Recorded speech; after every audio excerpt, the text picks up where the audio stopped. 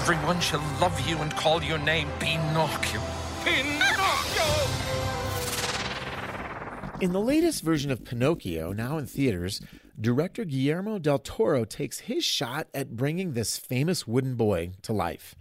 The acclaimed director said of his stop-motion animation and the story itself, quote, "No art form has influenced my life and my work more than animation, and no single character in history has had as deep of a personal connection to me as Pinocchio."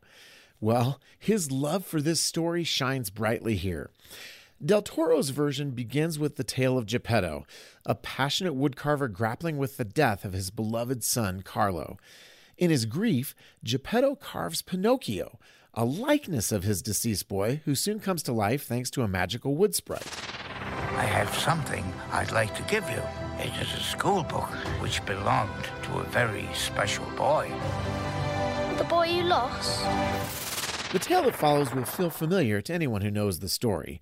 That said, Del Toro's rendering of Pinocchio's life is packed with symbolism and surprising spirituality. Visual references to the church and to Jesus come frequently. Then again, mystical nods to non-Christian fairy tales and mythology turn up too.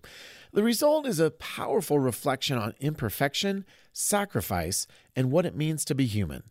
Despite the film's PG rating, though, much of its symbolic meaning will likely fly over younger viewers' heads.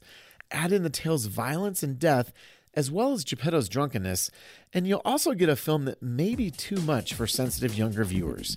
So we're giving this version of Pinocchio a 3 out of 5 for family friendliness. Read the full review at pluggedin.com/radio. I'm Adam Holtz for Focus on the Family's Plugged In Movie Review.